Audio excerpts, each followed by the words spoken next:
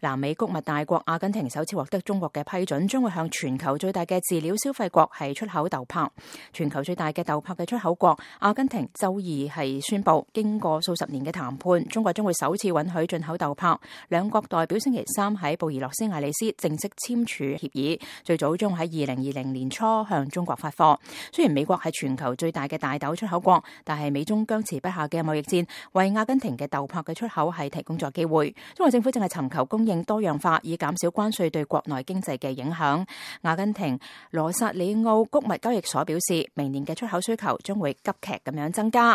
而交易所就話考慮到新市場嘅規模同埋潛力，呢個對佢哋國家嚟講係一個巨大嘅消息。